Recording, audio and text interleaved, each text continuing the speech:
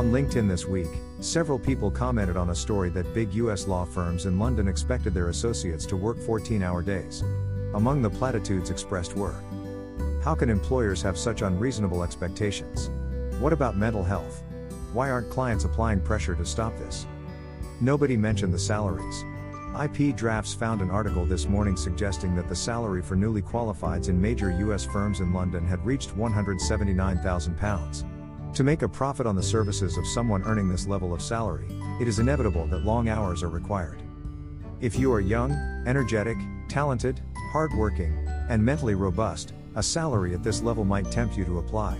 If your ambition and temperament are aligned with the firm, you might decide to stay there for many years. Perhaps part of the calculation is that there is a risk you will burn out after a few years, but you will be able to leave before serious damage is done. In the meantime, you will have gained experience and a good CV entry, which will help you to shift gear into a more forgiving environment. IP Drafts doesn't blame young lawyers if they have this mindset, which in the case of US law firms involves a financially supercharged version of the calculation that has long been made about working in major firms in the City of London. But he thinks there is a better way, particularly if your mix of ambitions tends more towards excellence than salary. And particularly if you specialize in a subject such as IP.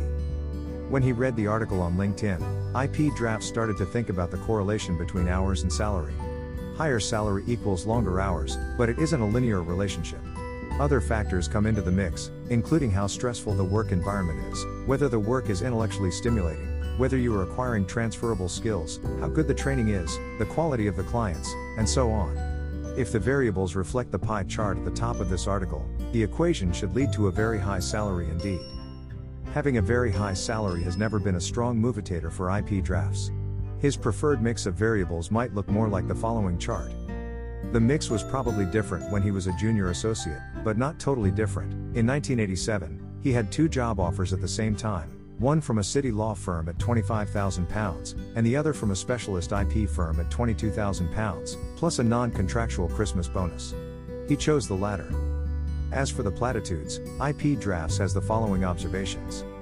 The expectations on working hours come with a salary. It's a pact between employer and employee, both of whom are strongly motivated by money.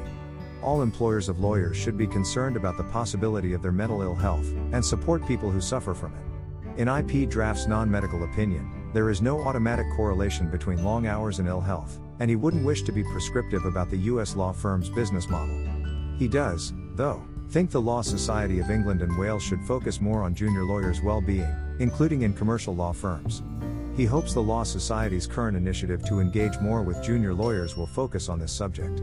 Many of the clients of major law firms, the ones paying the fees that support the associate salaries, are in the financial sector, where people seem to be strongly motivated by money and work very long hours. IP Drafts doesn't expect them to apply pressure to improve the lot of law firm associates anytime soon.